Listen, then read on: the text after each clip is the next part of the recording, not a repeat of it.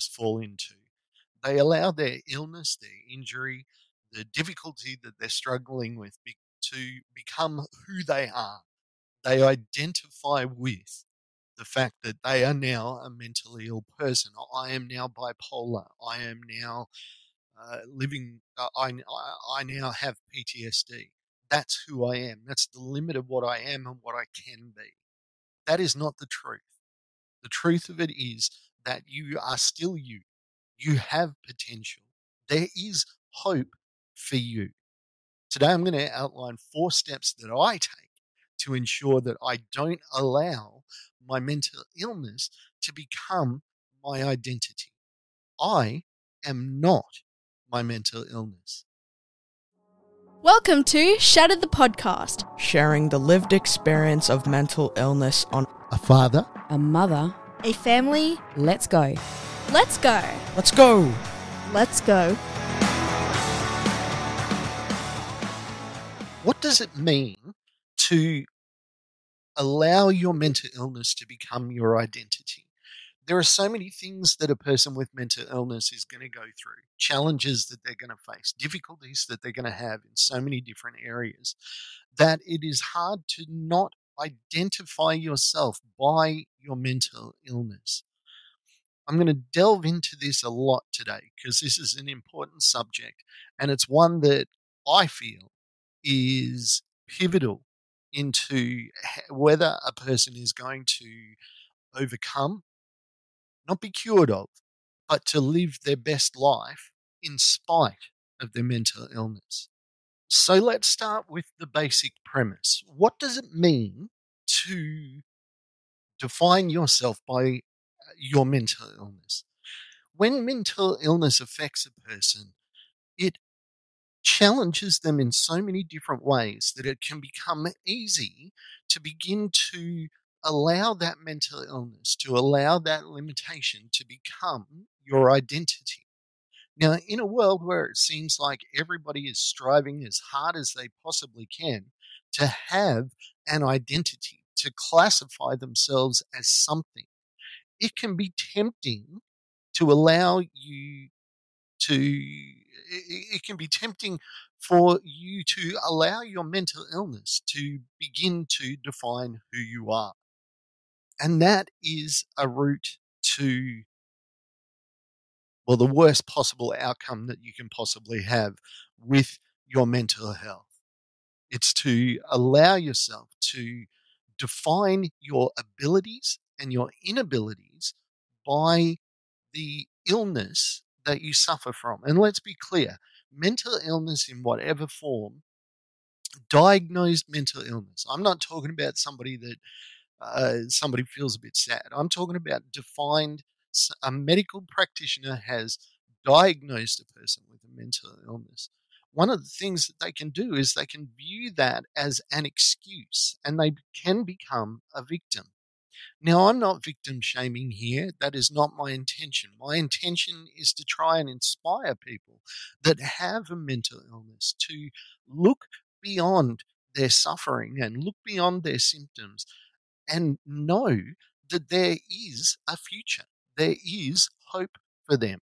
They aren't going to be stuck as the same person suffering the same way they are today, as long as they do the things that they need to do to maintain mental health. Now, it can be very, very easy to forget that your mental wellness is as important as your physical wellness. We can often assume that one doesn't affect the other. We can think that mental health is something that doesn't need to be protected or maintained. Now, my story belies that fact completely in that I worked in an industry that was extremely violent. I worked in an area of my industry which was excessively violent.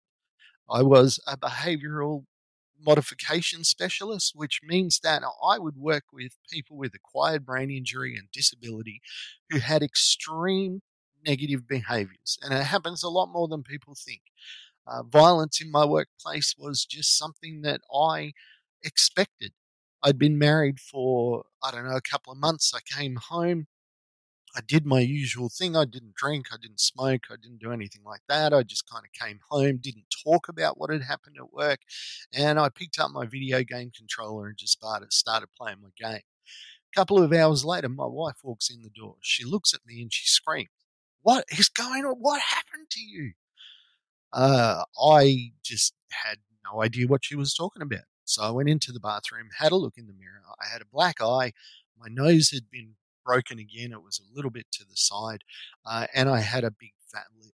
Now, yes, I knew that I'd taken damage, but it was something that I was so accustomed to. Now, if you're trying to teach a person with diminished capacity to not use violence to get an end, it's you're putting yourself in the firing line, which is what I did. Take, for example, on my arm, I've got a chunk taken out of it. It was taken out by a little girl. She was 14, 15. She was very small, but she had learned to communicate through her autism with violence. She would indicate something, and if she didn't get a response fast enough, she learned that if she responded with violence, she could get what she wanted. This was a failure on whoever was working with her from day one. And it's not a failure that I can point a finger at, because every parent, whatever the circumstance that their children are living with, are making it up as they go. Nobody's ever got the Bible of how to bring up a child, especially a child with a disability.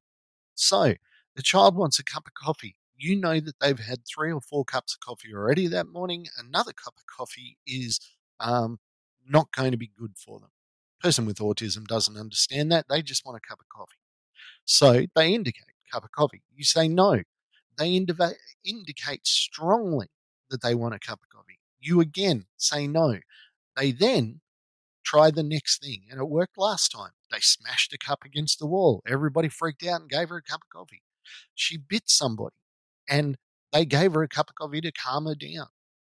Well, that was the place that I found myself in, and that was that I was bitten when I said no to her for something. And my job was to teach her more constructive ways to ask for the things that she wanted. Obviously, incredibly difficult when you're talking about a person with extreme autism, a genuine diagnosed autistic person. So you come out the other side of these things thinking that, okay, I'm now mentally ill. Something has happened. The chemicals in my brain are not working properly. And we're talking people that have just found out that they're bipolar, they're multiple personality disorder, they're schizophrenic. All of these things incredibly hard to diagnose. And you have to go through a journey that often takes years to get a correct diagnosis. Then you spend a number of years trying to figure out your medication, which is not like taking an aspirin. It is like you think of a junkie that when they come off a drug, it's because their body is dependent on that drug. So if you've taken Zoloft for 2 years to maintain your mental health, and then the doctor says, "Oh, I want to change to something else," you have to essentially detox off one medication to go on to another, which is something that I think people that don't have a mental illness and haven't gone through this medication struggle don't understand. So, how does this impact identity? Well, you've spent all your time, your energy focusing on this one issue. Now, think of that in a life that doesn't exist with mental illness. Somebody at a job that they love, somebody at a career that they've worked hard at, somebody that has become a mother after a number of years. It's consumed their whole life. And then when they come out the other side, they have an identity. And that is the danger that people with mental illness can fall into, is that this thing that they've focused on and they've concentrated on and they've had to work extremely hard at, they then start to identify as being that person. Now, what's the danger of identifying as a person with a mental illness?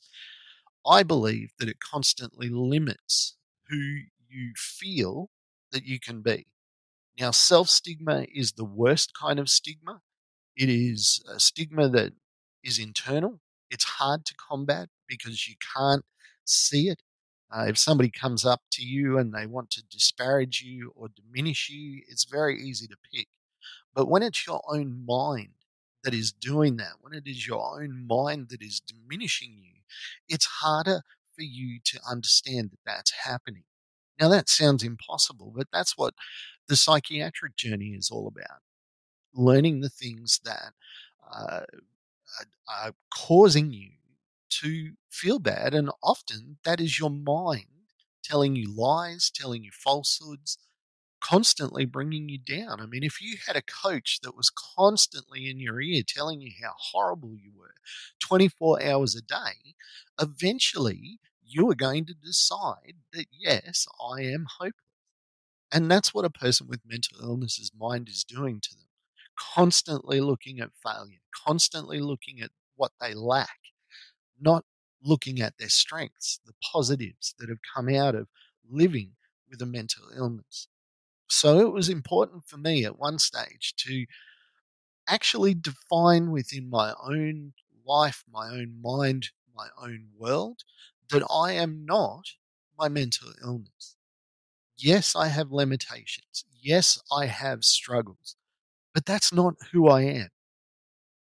I often made the mistake, and my wife in our marriage and mental illness conversations brings this up often, the fact that I am my own worst enemy. Nobody dislikes me more than I do, because in my head, I've got this constant barrage telling me that I am hopeless, broken, stupid, pathetic, sad, weak, not a man, a terrible father, terrible husband. And it's my mind telling me lies for the most part. Sometimes it's telling the truth. So, what did I have to do to ensure that I don't define myself by my mental illness, which is CPTSD? Um, the other thing about that is, as soon as you can give a name to your mental illness, for me, it was a day that it was extremely liberating. Why was I crying? Why was I depressed? Why was I constantly thinking that somebody was going to jump out from behind the corner and stab me? Why was I like this? And it became such a joy when I found out that what I had actually had a name. Now, celebrating the fact that you know what's wrong with you is one thing. The other thing is taking that diagnosis and allowing it to become who you are. It's now your identity. I am bipolar. That is how I define my life. That is who I am. That is a lie. You are not your mental illness. You don't say that a person who has a broken leg is now broken legged, and that's how you're going to recognize them for the rest of their life, as being broken legged. Sorry, just cut out for a moment there. You don't look at a person with a broken leg and say they are now broken legged. You look at them and say they have an injury, they have an illness. I have friends close to me that have epilepsy. I don't look at them as epileptic. I look at them as who they are, with a condition that every once in a while they have to worry about. Sometimes they have to worry about it more, sometimes they have to worry about it less, but they still have a condition. They are not epileptic in that old terminology. So what did I do? Well, with my wife and my psychologist's help, the first thing that I did is decide to see my strengths. Stop looking at what I couldn't do and start looking at what I could do. My wife said to me at one stage in my mental health journey, "What job would you like to do?" And I had no answer. And she said, "No, tell me what would be your dream job." And I said, "I'd like to work in radio." Well, 3 weeks later, I was volunteering at a radio station. 3 months after that, I was employed as a radio presenter. I was essentially doing the dream job that I'd always wanted for my whole life. And I was doing it well. I built a show, an afternoon show that became moderately successful. In radio terms, it was successful. I built a large audience of people that were enjoying the work that we were doing, and I loved it. But at the same time, I was constantly attacking myself, constantly almost about to quit because my mind was telling me that I was not worthwhile. I had to make a decision to figure out what my strengths were, what my creativity is, the fact that my words, my ideas that are floating around in my head might be able to help somebody else. So I started looking at my strengths. The next thing that I did is I stopped seeing changes that I had to make in order to maintain life. I started to see those changes as not failures. The fact that I could only physically work at a job for a few hours a day. And I can do it very, very well. I can do pretty much any job really well for a couple of hours. And then I have to stop. I immediately saw this as a failure, as a weakness. Instead, I needed to start seeing it as anything but a failure, a course correction, a new reality. Not a failure, not the fact that I was now weak or hopeless or less than I had been before, but I just had to make changes to make sure that I maintained my mental health or my stability. So the first thing that I did is I see my strengths and recognize my strengths. I choose to accept the fact that I have strengths, that even though I live with a mental illness, I still have things that are positive about me. And I am not just a broken figure that is worthless. Second thing that I did is I don't see the changes that I have to make as failures. The fact that I have to think about scheduling time throughout the day to acknowledge my kids. I saw this as a massive failure. If I was a good father, I would constantly be involved in my kids' lives. It's impractical, and it's not good for them, and it's not good for me. I want my kids to be independent, to be healthy, to be of clear mind, be able to make their own decisions, to be able to sit in their own company without needing somebody else to entertain them. And I still believe that.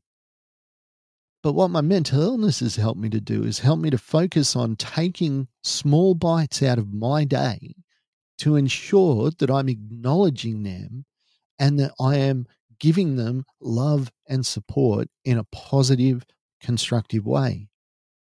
How was a change? Certainly wasn't a failure. I had to look at my new circumstances as a new reality, not a broken reality.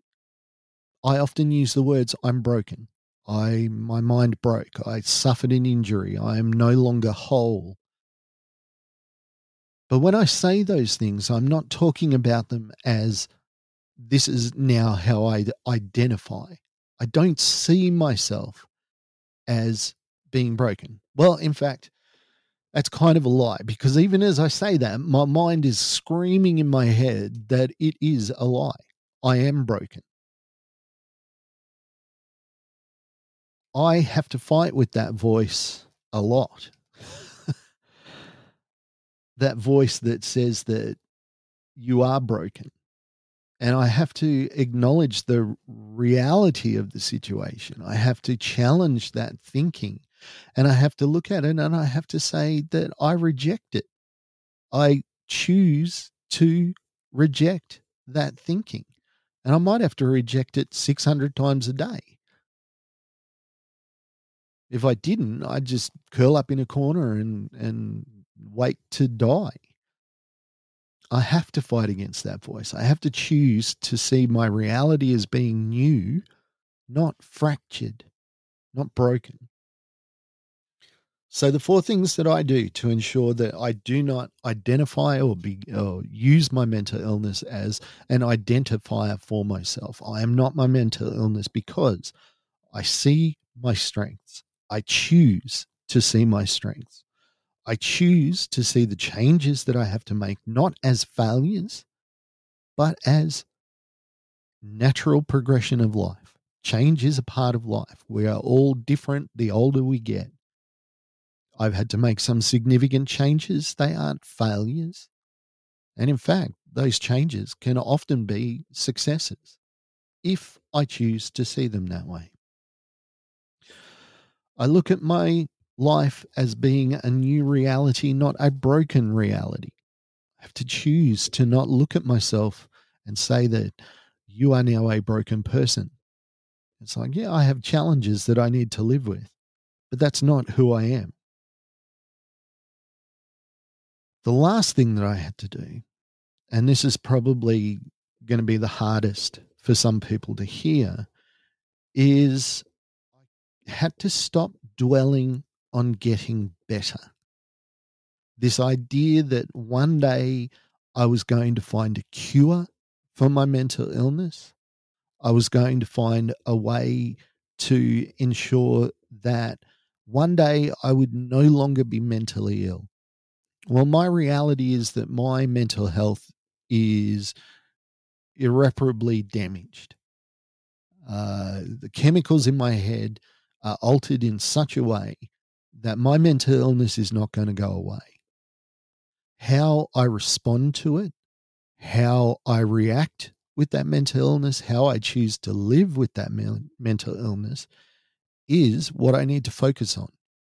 Living my best life becomes my priority. Rather than looking at a life that is broken and hopeless and useless, I'm looking at a life that has potential, that has, for want of a better word, hope. It's a life that is of promise, not of death and destroyed hopes and destroyed dreams, destroyed possibilities. All these things that I've mentioned are ways in which a person with mental illness can choose to start living in and choose to start believing who they actually are. It is a trap. It's a horrible trap. And it's a trap that you don't have to live in. Keys to getting healthy is do the work. First and foremost, do the work. If you go to a psychologist and the psychologist says, I want you to try this, and you walk out the door and go, I don't think I want to try that, there's no point in having done the work that you did with the psych or your treatment person or your thing. If you're not going to do the work, if you're not going to take your medication, if you're not going to try to exercise, if you're not going to try to get good sleep, then you're negating the things that are possibly going to help you. The choice to live is a big one. When you have a mental illness, when everything seems so bleak and dark and horrible, choosing to believe that you can live a quote unquote good life as opposed to a life of misery and self blame and self shame. There is going to be people listening to this that I'm basically going to be speaking to them in a foreign language. They don't understand what I mean when I talk about the overwhelming sense of failure that a person with mental illness gets. And that's okay, because part of the discussion is to allow you to understand what the mindset is of a person with mental illness, to understand what is going on in their head. We can be aware, and awareness is great. Understanding is better. I get asked all the time when I go to speak in schools, what can I do to help my friend? And I've started saying something that a woman that I volunteer with said to me once. Friends can't cure friends. Friends can't fix friends. Even if you're a psychologist, you can't fix your best friend because you're emotionally invested. Friends can't fix friends. What friends can do is be a support, is be somebody that will refuse to allow the mental illness of your friend to come between your friendship. One of the basic things that I have learned through my mental illness journey is that it is lonely. It is hard for people to stick in with you as a friend because I'm not consistent. I don't think, oh, I need to give such and such a call. I have to put in my calendar, this was the last time I spoke to this person, choose to speak to them again. People that I love, people that I support, I have to tell myself to get in touch with them. I am a terrible, terrible friend. But I know the people that have worked hard to see beyond that, to see beyond the fact that, hey, he is struggling with a mental illness, but he's still Mark. He's still there. He's still in there somewhere. I still believe in him. Your job as a person who doesn't have a mental illness is to choose to not allow that person's mental illness to come between you. How do you do that? It's not by stepping in and trying to fix them. It's just by telling them that you love them, you support them, and can you do anything? I had a mate that would just call me up every once in a while and we'd have a cup of coffee. And I realized and I acknowledged at one stage that it was mostly him asking. And I said to him, I'm really sorry about that. And I'm going to try and change that because I do want to spend time with you. It's just, I'm often so consumed with my own pain that I don't think to reach out. I don't think to choose to spend time with you because I don't like spending time with me. So why would somebody else? The greatest struggle that a person with mental illness will have is who they now are through their mental illness. It's important if you're supporting somebody with mental illness to let them know that they aren't their bipolar disorder. They are not their OCD. They are living with a condition and you acknowledge that and you understand that, but you still love the person that's in there. Not despite of their mental illness, but just because they are the person that you want to love and support. There's so many different ways that we can identify. And I understand culture's current need to try and form an identity, especially for white people, because basically we're one group. We are white people. So this desire to be identified as something or as someone is a dangerous person, is a dangerous occupation for a person with a mental illness. My friends that have epilepsy, they don't meet somebody and say, "Hi, I have epilepsy." It's a intimate conversation that they have when they learn to trust a person or when they need to inform a person. Why can it not be the case with mental illness? Why can I not meet somebody and then have that intimate conversation? I had a very, very, very close personal friend who we were getting very, very close. And they said, I've got something I need to tell you, something about myself that will change how you feel about me. I said, oh, okay. All right. Don't know what that could be. Are you a murderer? Are you a rapist? Are you, I don't know, an ex-Nazi or something? And they said, no, I really need you to understand that I don't want this to change our friendship, but I feel I need to talk to you about it because we're spending so much time together. I said, oh, okay. What is it, mate? Whatever it is, I'm still going to love you and be part of your life. And they said, well, I have epilepsy. And I said, okay, that's fine. Now, what's the problem? Well, what's going to alter our friendship? And they said, you don't understand. And I said, well, you haven't told me what's going to change our friendship yet. I don't know why you told me I had epilepsy. That's got nothing to do with it. Well, what's going to change our friendship? And it was the epilepsy. Now, I'm not saying this to say that I am a great person, because I'm not, but it just never entered my head to see this person as being any different because of their epilepsy. There's nothing about that that could change how I feel about them as a person. It's a condition that they're living with. But I want you to think about a conversation that you might have had with somebody when they said, oh, I have OCD, or I'm bipolar. Did it affect your friendship? Did it affect the way that you interacted with them? In marriage and mental illness this week, my wife and I talked about identity, and work came up, and it was something that I hadn't thought about. I'm currently applying for jobs, some freelance podcast and radio work.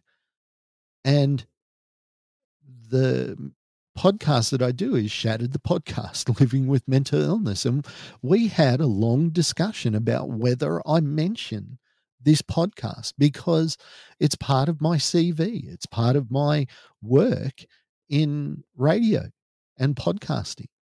But do I use the title because people will see that and believe that I am going to be unreliable, going to be difficult at some stage? Why is it not that people could see that I talk about mental illness and perhaps assume that if I'm healthy enough to talk about it, that I'd be healthy enough to do other things, instead of seeing my mental illness and going, oh, that could be a problem? Did somebody apply for a job at your work, and in the interview process you found out that they had a mental illness? Now, in Australia, it's illegal to discriminate against a person because of their an illness, an injury that they are working with. We have very, very strict laws about that. But if I tell a potential employer that I have a podcast called Living with Mental Illness, where I talk about the struggles that I face living with mental illness, am I all of a sudden going to become unsuitable because I'm too young, too old, not the right person, not a right fit? Or is it because they need to find a reason not to employ me because they now know that I struggle with mental illness? It's an interesting question, and it's one that has consumed me for the last few days at least, particularly after speaking to Mary about it on marriage and mental illness. She just came up with things and took the conversation in a way that I really wasn't expecting. How do you see a person that has a mental illness? How do you see a person on a bus that is screaming at the bus driver over something that you can't understand? Is that person going through a mental health crisis? Is that the first thing that you think about?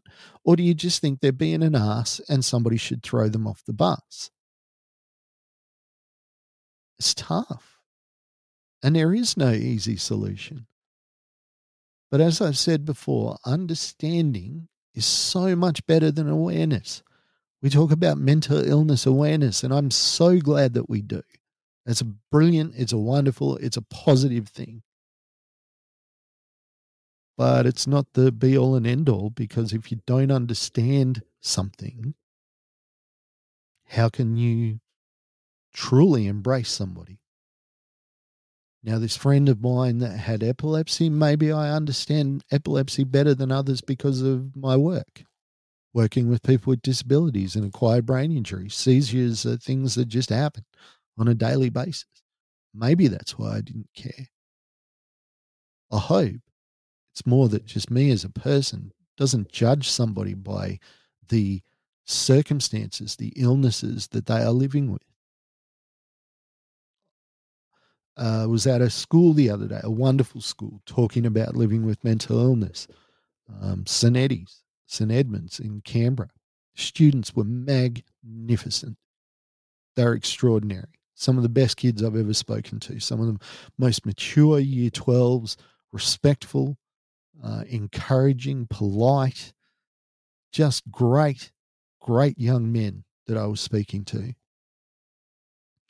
And my co-presenter, who doesn't live with a mental illness, asked a couple of questions. They said, do you see Mark as being any different?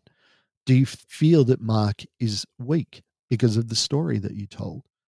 Or do you see him as being strong, that he's able to come and discuss it with you?